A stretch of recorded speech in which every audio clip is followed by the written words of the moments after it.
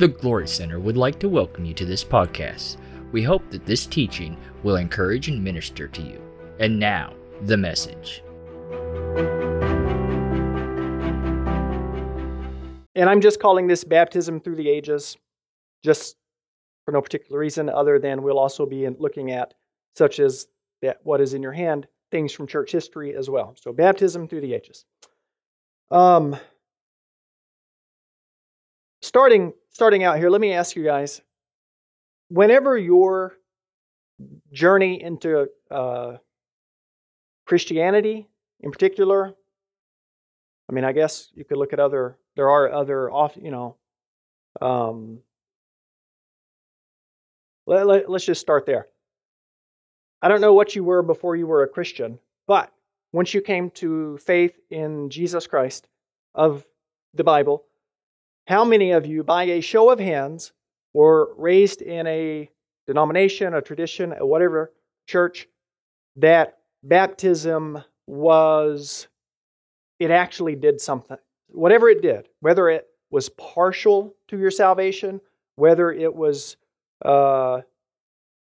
totally necessary, whether it wasn't just a cute symbol, as a lot of Protestants believe. How many of you are taught this actually is efficacious? It does something. And just for my own, just wondering, hold them up for a second so I can, okay, cool. All right. So, the rest of us, we're not, So it's very interesting because the way I was raised, kind of like communion, there was a reverence about it. It was both baptism and communion, two of the sacraments. When we say sacrament, by the way, just comes from a Latin word that just means mystery, right? But it's understood as, you know how a word can have a technical definition, but a connotation, you understand? It's understood as simply, throughout church history and today, as a means of grace. So when we say a sacrament, it's a means of grace. So communion is Holy Communion is a sacrament. It's not just a symbol. It's a true means of grace and a special form of fellowship with the Lord and with the body of Christ, right? A whole lot in that. But similarly, with baptism, I was taught in such a way that baptism was something to be excited about. Now I was taught, we'll get to that in a moment. It was excited, it was holy, it was commanded, but at the end of the day, when you sign that, not that I had to sign a dotted line, but so to speak, when I sign that hey, aren't you glad that air conditioner is not cranking in here like last week? Up here. She's up here a little snug like a bug. Yeah. Jamie, man, that's always his thing. He's like, wherever you put me up to stay, and in Jamie's voice, I can't do Jamie's voice, but, got to be cold. He's got to have it freezing. And so, God bless you, Bishop. Hallelujah. Yeah, yes. I thought you would like it. You still haven't thawed out from last week, yeah. But at the end of the day, sign the dotted line. This is just a symbol. Now that's how and I was raised in a general charismatic, a little Pentecostal, but more charismatic type of environment, and that's pretty normative for within Protestantism. Also, there are different words for it: pedo, infant, child, whatever you want to call it, child baptism, which we'll get into this going forward, I am totally cool with and believe is valid, as does the voice of church history would agree with that. Were any of you baptized as a baby? Yeah. Okay. So I suppose, the person might say, yeah, but it sure would be nice to remember my own baptism. I get that, but I don't, because I wasn't baptized as an infant. But I think from a scriptural perspective, and again, I'm jumping the gun here a little bit, Paul is very clear in the New Testament that circumcision was the type and shadow of the type and shadow was circumcision, but the substance of that was baptism. Paul lays that out a lot in the New Testament. All right? Just like the animal sacrifices were a type and shadow of the real true sacrifice, Jesus himself. Right? Makes sense? Paul in his epistles and in his theology in many different places continually correspond circumcision to baptism. And so I was taught what's called believer's baptism. No, you have to make a conscious, decided decision for the Lord. And yet it was the Lord who told Israel, circumcise all your males as a sign of the covenant on the 8th day. Well, they weren't old enough to make a conscious decision and vote. You understand what I'm saying? And so, and that, for that and other reasons that we'll look at later on, I personally believe that child baptism is valid. I didn't used to. I thought it was not, but hopefully we learn and we grow as we go. Thank you for that amen, Ken. I'm glad somebody's wanting to learn as they learn and grow as they go. All right. So we'll look at our handouts here. We're not going to read all of these, so don't get nervous. This is just a very light sampling of some of the voices throughout church history. And then we'll get into the scriptures as well, of course. We're going to start with, let's start with number 3. Of course, by the way, number 1 up there is Barnabas, the letter of Barnabas. That is the Barnabas in the Bible, just so you know. Just for different reasons, there's some other people. We have their writings, but they ended up not being put in the canon. But this is an authentic letter from the real Barnabas. I don't know that there's any dispute about that from anyone ever, just so you know that. So when you read that later and you're like, oh, the Barnabas? Yes, the Barnabas. Nonetheless, number 3, this is in the year 181. Theophilus, it's a great name. I like that. I think it's light of God or something like that. I could be wrong. Anyways, Theophilus of Antioch, number 3, says this: moreover, those things which were created from the waters were blessed by God. So he's drawing on creation to make this comparison. So that this might also be a sign that men would at a future time receive repentance and remission of sins through water and the bath of regeneration. All who proceed to the truth and are born again receive a blessing from God. All right, now look right below that. We have Irenaeus, Saint Irenaeus, an incredibly profound, impactful minister there in the 2nd century. We'll just look at his statements here. Saint Irenaeus, in his most infamous work there against heresy, said this: and when we refute them, that is the Gnostics, a group at that time, they're still around today, but it was a very prevalent problem in the 1st century. We shall show, she shells by the seashore. We shall show in its fitting place that this class of men have been instigated by Satan to a denial of that baptism which is regeneration to God, and thus to a renunciation of the whole Christian faith.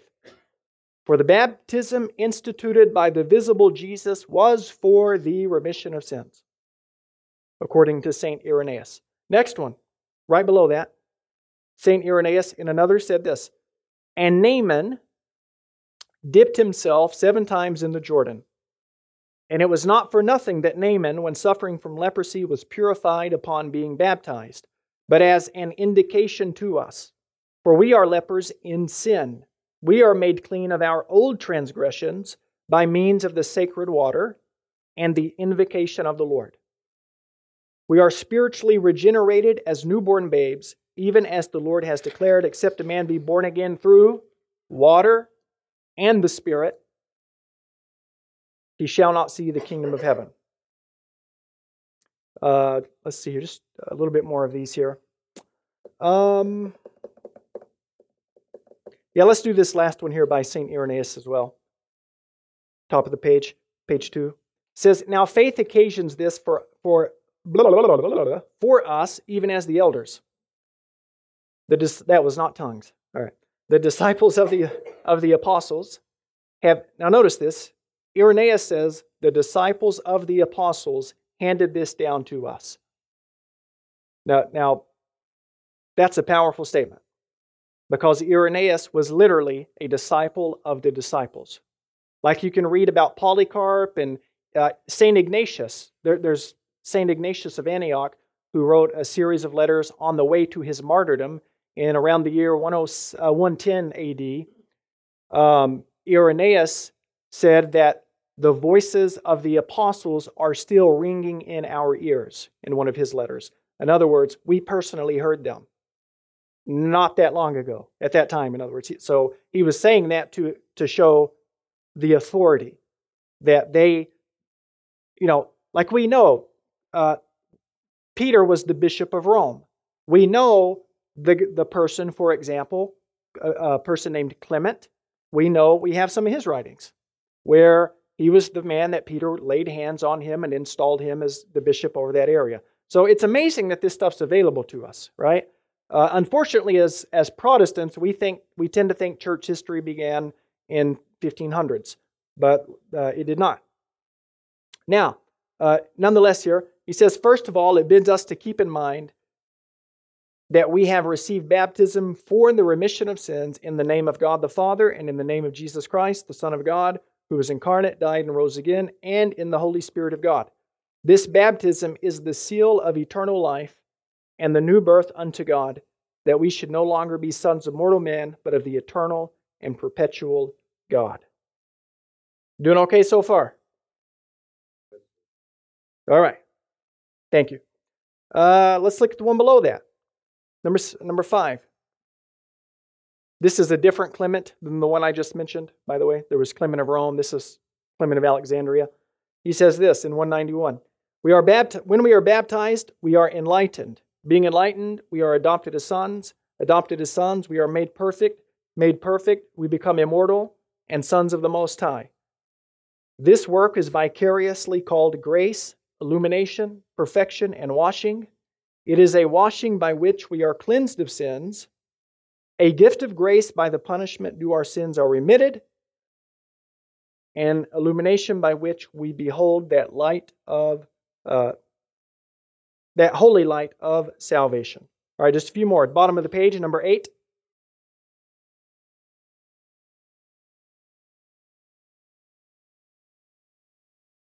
I mean, your guess is as good as mine. Afrahat, the Persian, we'll go with that. Bottom of the page, number 8.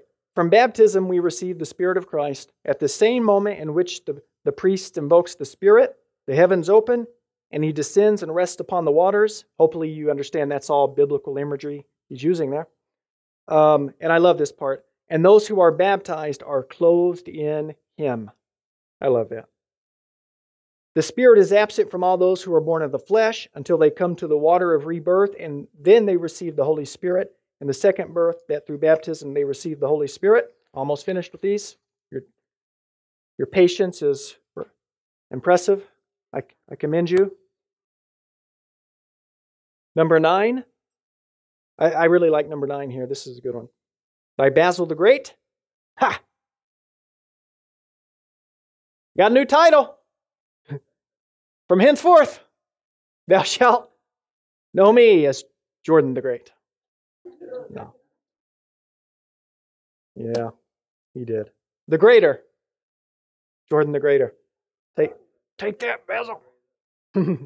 Orla the Greatest. I'll settle for silver. It says this, for prisoners, baptism is ransom, forgiveness of debts, the death of sin, regeneration of the soul, a resplendent garment, an unbreakable seal, a chariot to heaven, a royal protector, a gift of adoption. Man, I can dig it, man. I am down with that. Ooh. I might put that on at least the back of my tombstone. I don't know what's going to be on the front, but at least on the back. And let's see here. Let's do number 12. Good old Ambrose of Milan. Another name I like, Ambrose.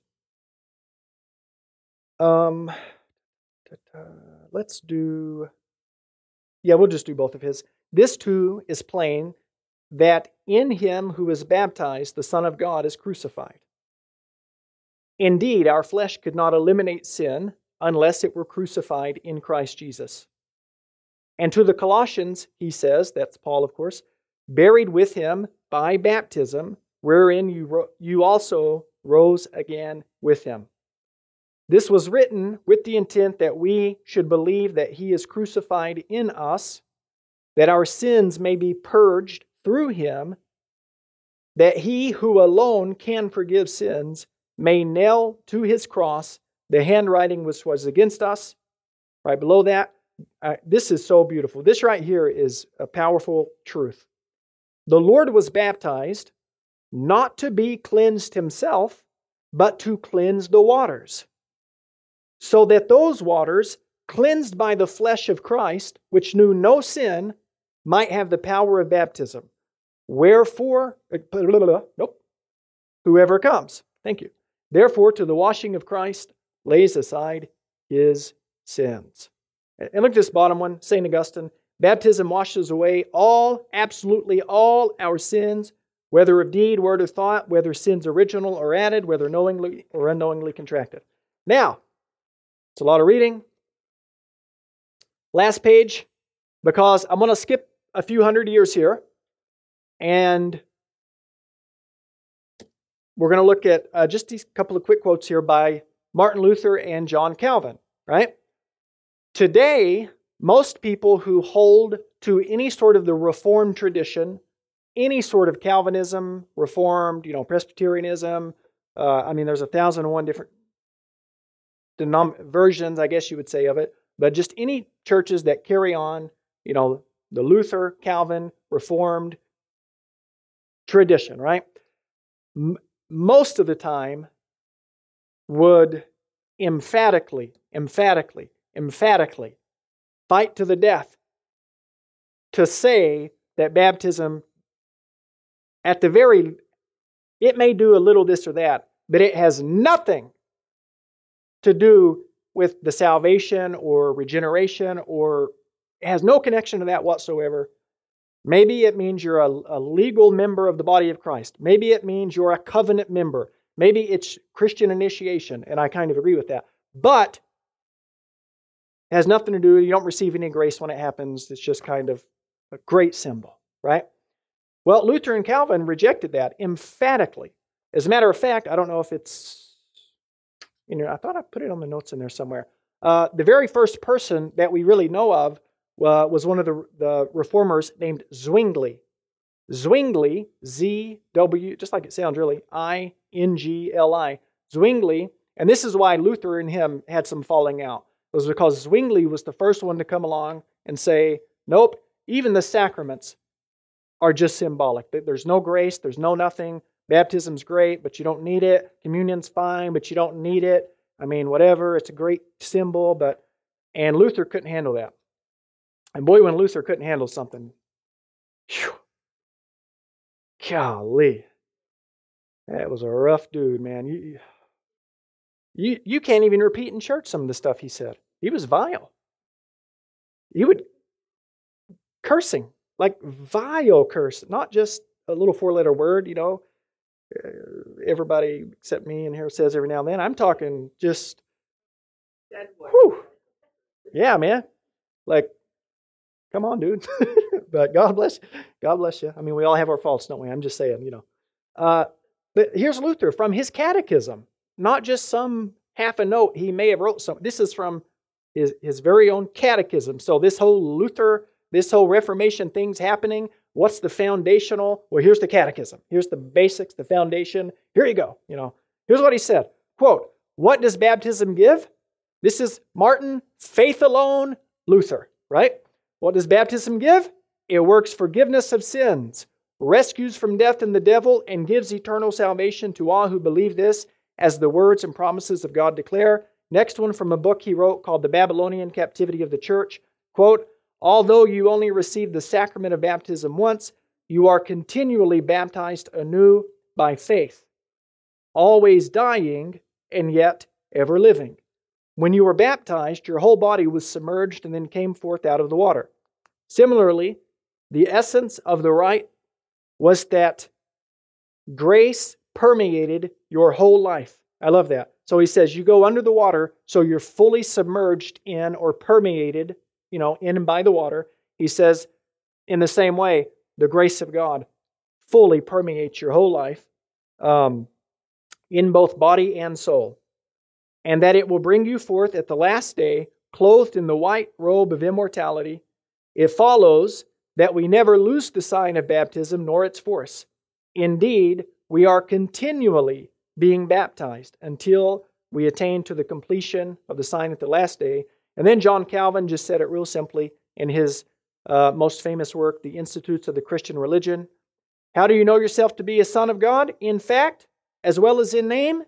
Answer, because I am baptized in the name of God the Father and of the Son and of the Holy Ghost. So there's other ones on there. You feel free to peruse or not at your own time.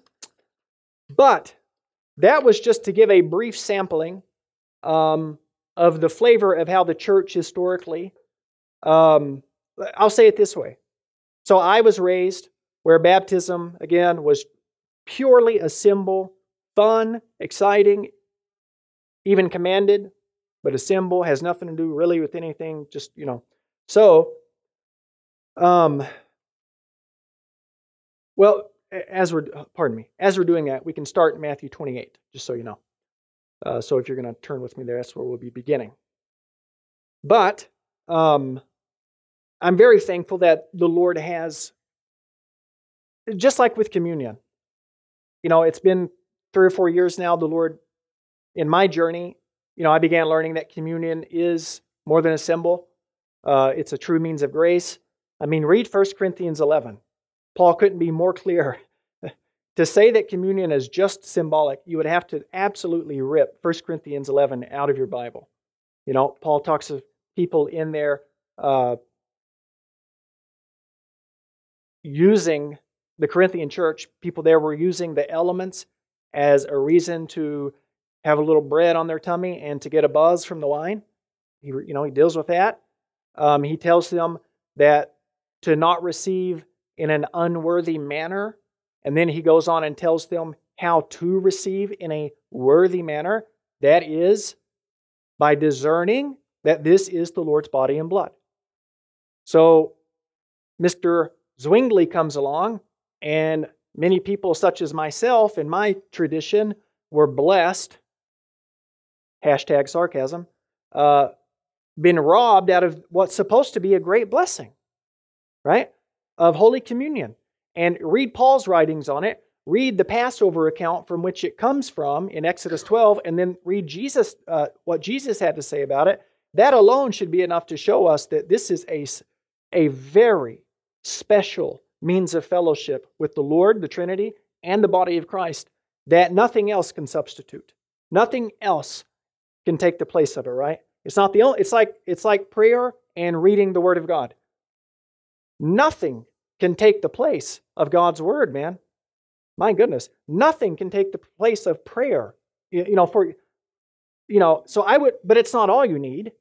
But I wouldn't want to be robbed of it because it's one of the building blocks that we need, right? It's nourishment for our souls, man. Holy Communion. And so I'm thankful that as the Lord has transitioned me, I believe, more and more into truth on communion, for example. The biblical word for that is repentance. Metanoia, change your mind. So I've gone, I would hope, I think, from believing error to now believing more truthfully concerning communion. Similarly, I have also, the same transitioned by the grace of the Lord with His help to understanding that baptism. Because what it amounts to, it's like we're being robbed of blessings when we believe error. I heard Brother Hagin tell a story that there were this denomination of Pentecostals that he was a part of, or they'd come together and for some powwow, hoorah, kind of a meeting to hammer out some important stuff. And one of the things that one of the preachers there said was, well, what about all this angels business? People are saying they're seeing angels and visited by angels, and we need to just get rid of that and and declare that that's false and that that doesn't happen today. And there was this kind of wise old elder statesman kind of preacher in the room, you know. He spoke up and said, well, if you're going to take angels away from us, what are you going to replace them with? In other words, if you're going to rob us of this biblical teaching, this biblical truth, if you're going to rob us from something that belongs to us as a blessing, what do you have? What better alternative do you have? You know, so it kind of like that. I don't like being robbed of things that are God has designed to bless us. Now, if you're like me and you come from a super bona fide Protestant background, as soon as we start talking this way, your mind goes down the trails that my mind used to go down about, well, is it faith alone or is it baptism? To which I would, as Martin Luther taught, yes. Luther saw no contradiction between faith alone and baptism. I simply look at it as two sides of the same coin. Right? Faith, obviously there must be faith. You know? But let me show you this as we develop this here. Matthew 28 quickly. Kit, I know I got to get those verses to you. Sorry.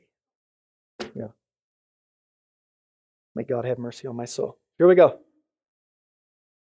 Verse 18, Matthew 28. It says, and Jesus came up and spoke to them, saying, all authority has been given to me in heaven and on earth. I like that. So then he authorizes them. You know, he deputizes, if you will, them. He takes his authority and transfers it to the body of Christ, in other words. He says, all authority is mine. Then he says to the disciples, go you, therefore, in other words, with this authority, and make disciples of all nations. First thing, how do we do that, Jesus? Make disciples of all nations, baptizing them. Now see, that wouldn't have been my super Protestant faith alone approach. It would have been, man, teach them the word.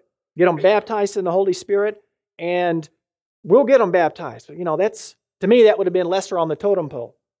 But thank God the Word of God has interrupted my goofy thinking. Can I get a if you dare? You know, so go therefore and make disciples of all nations, baptizing them. That is the first thing. Not lay hands on them and cast something out of them. Not pour the whole bottle of anointing oil on them. Not do a Jericho march around the church. Some of you aren't Pentecostal enough to know what a Jericho march is. You should try it out sometime. Nothing, man. Baptizing them. And this is like last order stuff here. This is like Jesus about to, you know what I'm saying? This is like, I'm heading back to my rightful spot at Abba's right hand here soon. Like, you need to know this, you know. Baptizing them in the name of the Father and the Son and the Holy Spirit, teaching them all things that I have commanded you. Lo, I am with you always, even to the end of the age. So clearly, Jesus puts baptism of first importance, right? Now, another verse that, I'll be honest with you, I struggled with for years, and I heard every Protestant theory on it, and I just couldn't.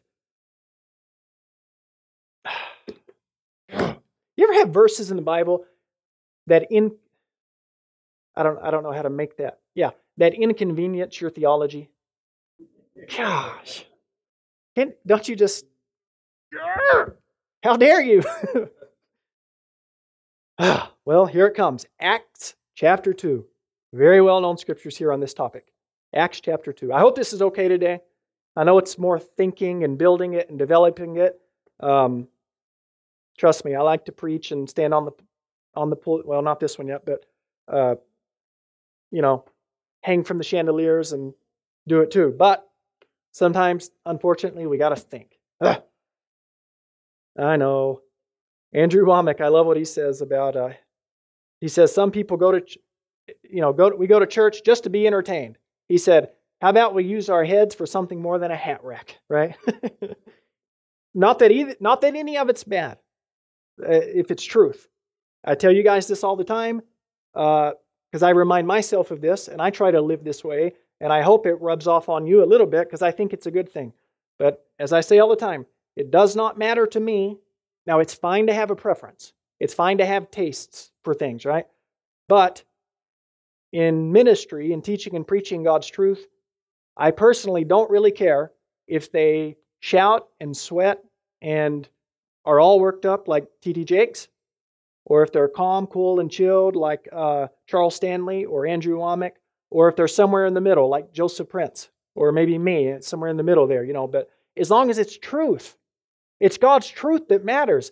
And the problem is we get so hung up on our god-awful cute little opinions and preferences and the way we like things that you could miss a blessing from God all because you didn't like the package it came in, right? The Pharisees and the Sadducees.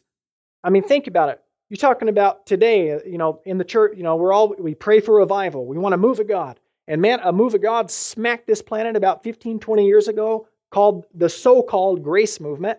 But because it didn't show up in a package that a lot of people thought it was supposed to look like, well, they rejected it and missed out on a move of God, And so I don't want to be missing out, like the Psalm 103. Don't turn there, or you can, I guess, but I'm not. Psalm 103 tells us, "Bless the Lord, O my soul, all that is within me. Bless His holy name. Bless the Lord, and forget not His benefits." So I don't want to be robbed of my benefits. I mean, how many of you in this room have gone to the fighting for your benefits at jobs before? You would, bless Americans, boy, whoo, mess with my benefits now. That's a good job. That's a good salary. What are the benefits? Like we will move across the country for slightly better benefits at a job, Psalm 103 tells us, forget not His benefits. I thank God for the blessings that land on my head and smack me in the face while I'm walking down the street minding my own business. But there are also those blessings that sometimes you have to dig in faith, stand on God's word. As Paul said in Ephesians, stand, and having done all to stand, stand therefore. Right? Sometimes that's just the way it is, The night that I came to faith in the Lord, November 11th, 2004, in drug rehab, 19 years old, needle junkie, drug dealer, I called on Jesus. I asked Him to forgive me, to be my Lord. I never even thought about asking for healing or nothing. I was at the end of my road. I saw that what I thought I would find life in was nothing but death, And I just asked Him, hey, be my Lord, if you'll accept me, if you'll have me. And without even thinking about it, of course He did that, but He also healed my body. That was just out of His own goodness. And then here's what I can't stand. Well, why doesn't He do that why didn't He? Stop that. Stop that. Don't think that way. That's Satan trying to get you into reasoning in the realm of unbelief. All right? I don't mean to sound like a jerk. Do what you want, but you know what I'm saying. I'm trying to help you. We really get hung up on that stuff sometimes. Why am I going to sit around and wonder why He did it for me that night and not someone else some other night when all I can really do is just say thank you? I didn't even ask Him to do it. As a matter of fact, you ask Him, and if He lets you know, you tell me. And that would be helpful. But there are the other times where I've experienced divine physical healing in my body that it didn't just happen when I was minding my own business. I had to dig in, stand my ground, and stand on God's word, and by faith claim what belonged to me. And there's times where I did not receive, and there's times where I did receive. And instead of being tore up on the times I didn't get it, I try to focus on being thankful for the times I did get it. Now, when I say I did get it and didn't get it, I did not say He gave it or didn't give it, because He gave it all 2,000 years ago, and there's no turning back. All right? And so if there's some area in my thinking or my heart or my believing that's not, I can deal with that. He can, that's something that can be worked on, because Jesus never told anyone in the Gospels, nobody. All these talking about religious traditions just goofy man-made stuff. Jesus never told a single person, son, daughter, I would heal you, but it's not in my divine, sovereign, mysterious will. You won't understand it now, but in the sweet by and by, one day, it'll be revealed to you why I let you have this, or even worse, why I put this on you. You won't find that in Matthew, Mark, Luke, or John. Jesus repeatedly told people, according to your faith, be it unto you. Right? So that's the scriptural pattern. Well, I hope you got something out of that. I don't know why we're on that, but thank God for it. But I don't like being robbed of my benefits. Can you dig it? Did I read Acts 2 yet? Let's do it. Acts chapter 2. Now, I'm telling you right now, this verse, why? You know, this is a big deal, man. This is the day that the kingdom of God is inaugurated in the earth. That's what Peter's sermon is actually about. Because all the Jews were sitting. You remember in the Gospels when they would say to John, or, Jesus asked them, who do men say that I am? Well, some say you're Elias, some say you're Jeremiah, some say you're one of the other prophets, some say you're John. There was messianic fever and fervor, is the way I usually put it. Why is that? Well, the Jews read their own scriptures, and they knew from Daniel's prophetic book, from Daniel chapter 9, about Daniel's, if you're familiar with this, 70 weeks or his 77s. And they knew that 490-year time period was up at that time. And that's when Jesus came. That's when the Messiah came. And he was coming to sit on the throne of David. That's why he was called the Son of Man. If you've ever wondered that, that originates in 2 Samuel chapter 7. That phrase, the Son of Man. That's why in the Gospels, Jesus, who do men say that I, the Son of Man, am? Right?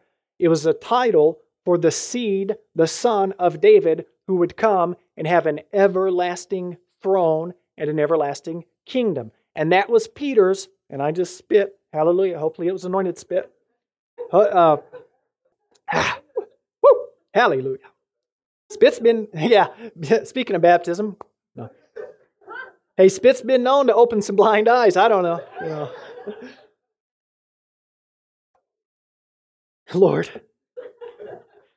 Lord, look, with your grace, I'll try to do anything you ever ask me to, but I just hope you don't ever ask me to spit on somebody. Gosh. Oh my gosh.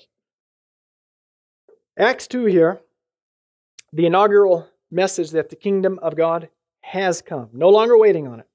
See, that's what all futurist eschatology is teaching, that we're still waiting on the kingdom to come. That's what it all amounts to. But the kingdom of God has come, and Peter tells us that. But I got to move on here. Look down here, verse 36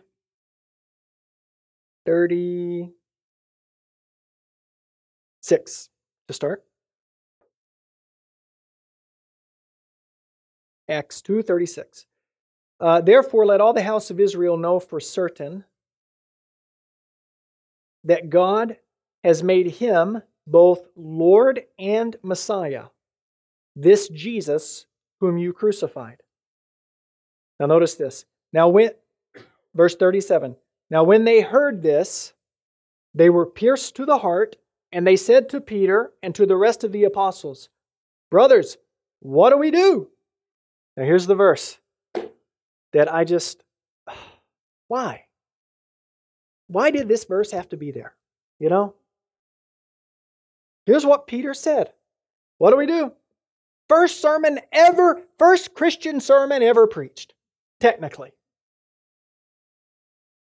Repent, that is, stop believing the lie of Judaism's over. Stop believing it, turn to the truth. Repent, and each one of you.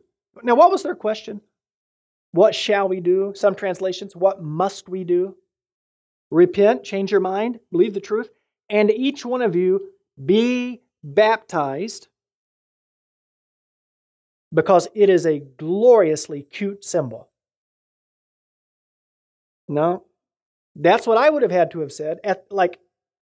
Footnote, this is what he really meant, or something, I don't know. But this is what he said. Repent, each one of you, and be baptized in the name of Jesus Christ for the forgiveness of your sins. And you will receive the gift of the Holy Spirit, which they did. All this happened. We know they were baptized in the Spirit, spoke in tongues, all of that. Look at the next verse, verse 39. We'll look more at this probably in the coming weeks, at least even if we do it briefly. He says, for the promise is for you and your children. So if you said that to a Jewish person, and Peter was preaching to, there were men from different nations, but they were Jewish, in religion, in other words. And we know here that 3,000 were added to the church here. But when you're speaking, if you tell a group of Jewish people, this is for you and for your children, if you would have said, oh, but don't baptize children because they have to have a believer's baptism, they have to have a conscious, they would have thought you were nuts. They would have said, you ever heard of circumcision? God gave that to our father Abraham, and that was the sign and seal of the covenant. And it was done at 8 days. So what do you mean? You understand that would have been very, and there's no indication of it. And then when you get to the church fathers, as we'll see, they said, one of the quotes I have in the coming weeks is, I forget which father it was, but they tell us the apostles handed this down to us, all the exact ways of baptism. And if you study it all out, and I'm, what's that cleaning product? It does the work, so you don't have to. Or Joe Dirt says that in his movie. It cleans, so you don't have to. I don't know what it was. I'll study, so I'll save you some of this trouble and effort here. But it was just a non-issue. Baptizing was children was never an issue for them. Now, let's keep looking here, though. Verse 40. And with many other words, he solemnly testified and kept on exhorting them, saying, be saved from this perverse generation, which should hearken to Matthew 24, when Jesus said, truly I tell you, this generation will not pass. So in other words, the end is coming in 70 AD, you understand that? But look at the next verse. Verse 41. So then, those who received his word were baptized, and that day there were about 3,000 souls. So notice that. How do we know these souls were added to the church? They received the word and were baptized. Right? I don't think that's a stretch. I don't think I'm taking any poetic liberty there. That's right? Yeah. So, again, these are verses that have, are inconvenient when you don't believe them. Or when you just, it's not, none of it. Like I say, all you know is all you know. And we're all doing the best we know how to probably on our journey. But thank God we learn and grow as we go, right? Let me give you a couple more verses and we're finished. We're going to stay in the book of Acts. And let's see here. I think I want chapter 8. Yep. And we are wrapping up here, finishing up. Acts chapter 8. Verse 12. Says, but when they believed Philip, preaching the good news about the kingdom of God, see, the kingdom had come. What was Peter's message? The kingdom's here because the king is here. That would have been a big point to the Jewish people who had been waiting for thousands of years for Messiah to come and restore and establish and exalt the kingdom.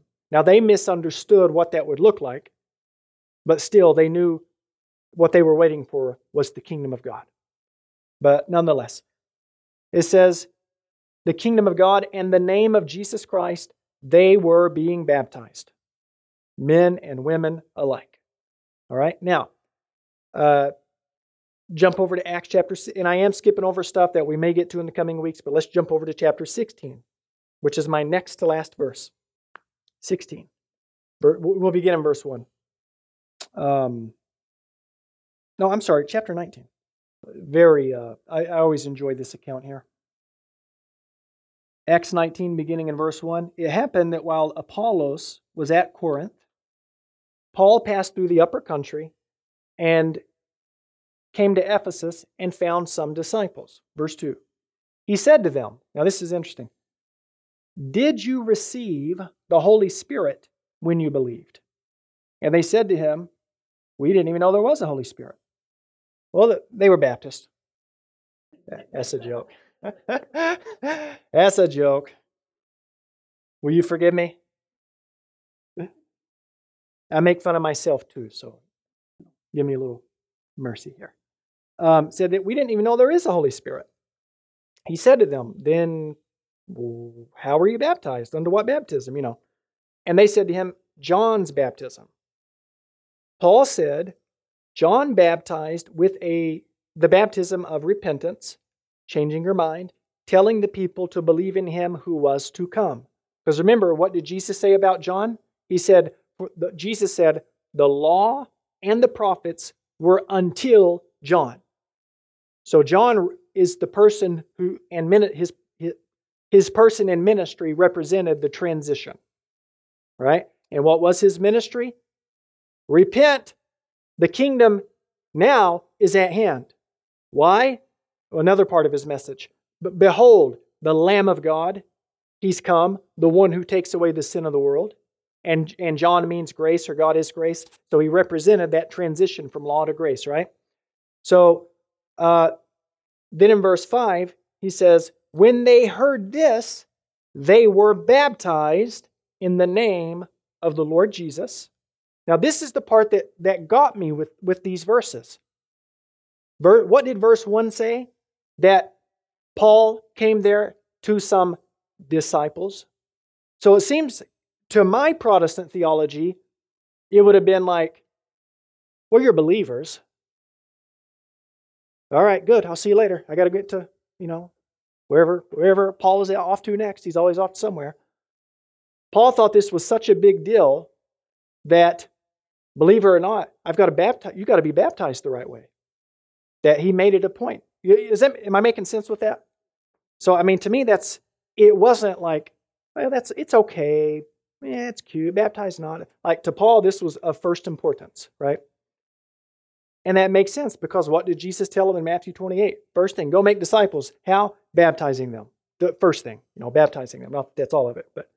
And when, verse 6, and when Paul laid his hands upon them, so they've believed, now they've been baptized in water, now they're going to be what we call filled with or baptized in the Holy Spirit. Paul laid hands upon them, the Holy Spirit came upon them. How do we know that? Because they began speaking with tongues and prophesying.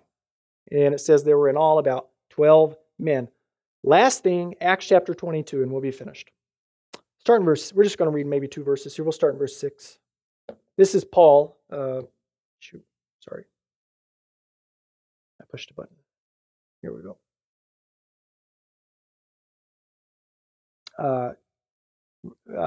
Verse 6, Paul relaying his story here. He says, but it happened that as I was on my way, approaching Damascus about noontime, a very bright light suddenly flashed from heaven all around me, and I fell to the ground and heard a voice saying to me, Saul, Saul, why are you persecuting me? And I answered and said, who are you, Lord? He said, I am Jesus of Nazareth, whom you are persecuting. And those who were with me saw the light, to be sure, but they did not understand the voice of the one who was speaking to me. Look at verse 12. I'm going to read all of it. Verse 12, it says, a certain man named Ananias, a man who was devout by the standard of the law, and was well spoken of by all the Jews who lived there, he came to me, and standing near me, he said, Brother Saul, receive your sight. And at that very time I looked up at him. Then he said, almost finished, then he said, the God of our fathers has appointed you to know his will and to see the righteous one and to hear an utterance from his mouth, for you will be a witness for him to all men of what you have seen and heard. Then he said this, verse 16, now, why do you delay? Get up and be baptized and wash away your sins, calling on his name. So what do you have there? Faith. He was already believing. As soon as the Lord knocked him down, who are you? I'm Jesus. What do you want of me? He was believing at that point. But he says here, why do you delay? Get up, be baptized, and wash away your sins, calling on his name. So what's the biblical? Whosoever shall call upon the name of the Lord shall be saved. Part of calling on his name also includes being baptized. So Jordan, which is it? Just Because think about this. You guys, the night that I came to faith in Jesus, now I was baptized when I was younger, but the night that I made the conscious, I was converted. I truly converted my heart to Jesus. But think about this with me, if you would, for a moment.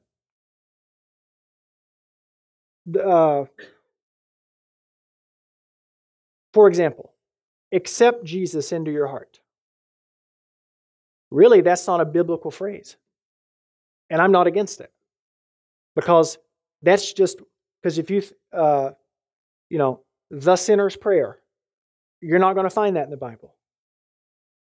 You're not going to find in the book of Acts, you are not going to find Paul, Peter, Philip, Stephen, Barnabas, Paul, it doesn't matter. You're not going to find someone, they got a crowd of thousands out there, and they say, now whoever wants to accept Jesus Christ as your personal Lord and Savior, come down to this altar and pray this prayer. You won't find that in there. And yet I think it's effective. I think it is a valid form of whosoever shall call upon the name of the Lord shall be saved. Am I making sense there? Because we could say, well, Jordan, but baptism's because of how we've been taught, some of us, myself certainly. And yet, when I read these scriptures, at the end of the day, something I regularly try to do is bow the knee, because Jesus is Lord, Jordan is not. And so as much as I know how to, and I'm like you, sometimes it's because of my thick head, sometimes it's because I'm just as rebellious as Abby is, or we all got our, it's just hard sometimes, it's a lifelong process.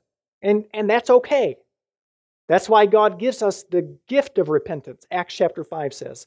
Acts 5 says God granted repentance to Israel. Repentance is not our gift to God, it's His gift to us. So we can turn from things that are harming us, whether in action or in belief system, and turn towards a truth that liberates us, right? But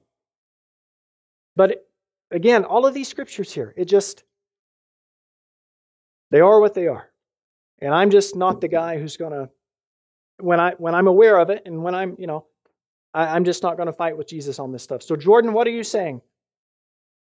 The Protestant, Billy Graham, pray the prayer, invite Jesus into your heart, faith alone thing, or is it also baptism?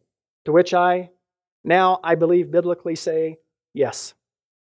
Now, the church has historically, before someone gets freaked out, throughout church history, and I am a massive church history buff. I just love it. I love all, I'm wired to love these things, the things of the Word of God, because He's called me to preach it. And I actually, before I knew the Lord, I wanted to be a history teacher. I'm always been kind of a history buff. Well, now I get church history, and I like that. So, but throughout church history, the church mostly does not say what some of you have been wondering about. Well, is it, if you're not baptized, is it do not pass go, do not collect $200, go straight to hell? No, the church has said no to that, because even a desire to be baptized shows a converted heart, a heart that's bending or is bent or is turning to, you understand, towards God. Does that make sense? So now I have met people. I had a class one time called Comparative Religions, and I had to interview someone from a different Christian background, or anything. So I happened to have a friend because I could have went and tried to find someone of something totally different, but I just happened to work with a guy who was Catholic, and I thought, well, that'll be different enough. That'll be fine for the grade and all that. And I was intrigued by it. This guy told me, I said, so what about, salvation? Well, you got to be baptized. I said, okay, how's that? He said, so if it's Sunday morning, you hear this example. This is the example he gave me. His name's Damien. He said, if you're Sunday morning, you've converted in your heart to faith in Christ for 2 years, but you've not been baptized, but the day has finally come, and you're on your way there, and right before you turn and pull into the parking lot of the church, you get hit by an 18-wheeler and you're dead. He said, it is straight to hell. There is no... Well, historically, the church resists and rejects that idea. So don't get all tore up if you've not been baptized or anything like that. Just look at it as two sides of the same coin. Faith in Christ and holy baptism. Is that okay? Does that make sense? I'm well aware this could be a little challenging from some of our backgrounds. I think, even though we did some quotations from church history, I think the scriptures that we gave were, I could say, fairly adequately reinforce. The apostolic message was clearly believe and be baptized, period. Not just believe, and if you want to get baptized later, that's fine. We'll see. No, it was believe and be baptized. What did he say to Paul? For the remission of sins. Go wash away your sins in baptism. Acts 2. What must we do? Repent and be baptized for the forgiveness or remission of your sins. That was Peter's words, not Jordan's. The Glory Center would like to thank you for listening to this podcast. We hope that it has encouraged and ministered to you. We also would like to invite you to check out our website at glorycenter.org.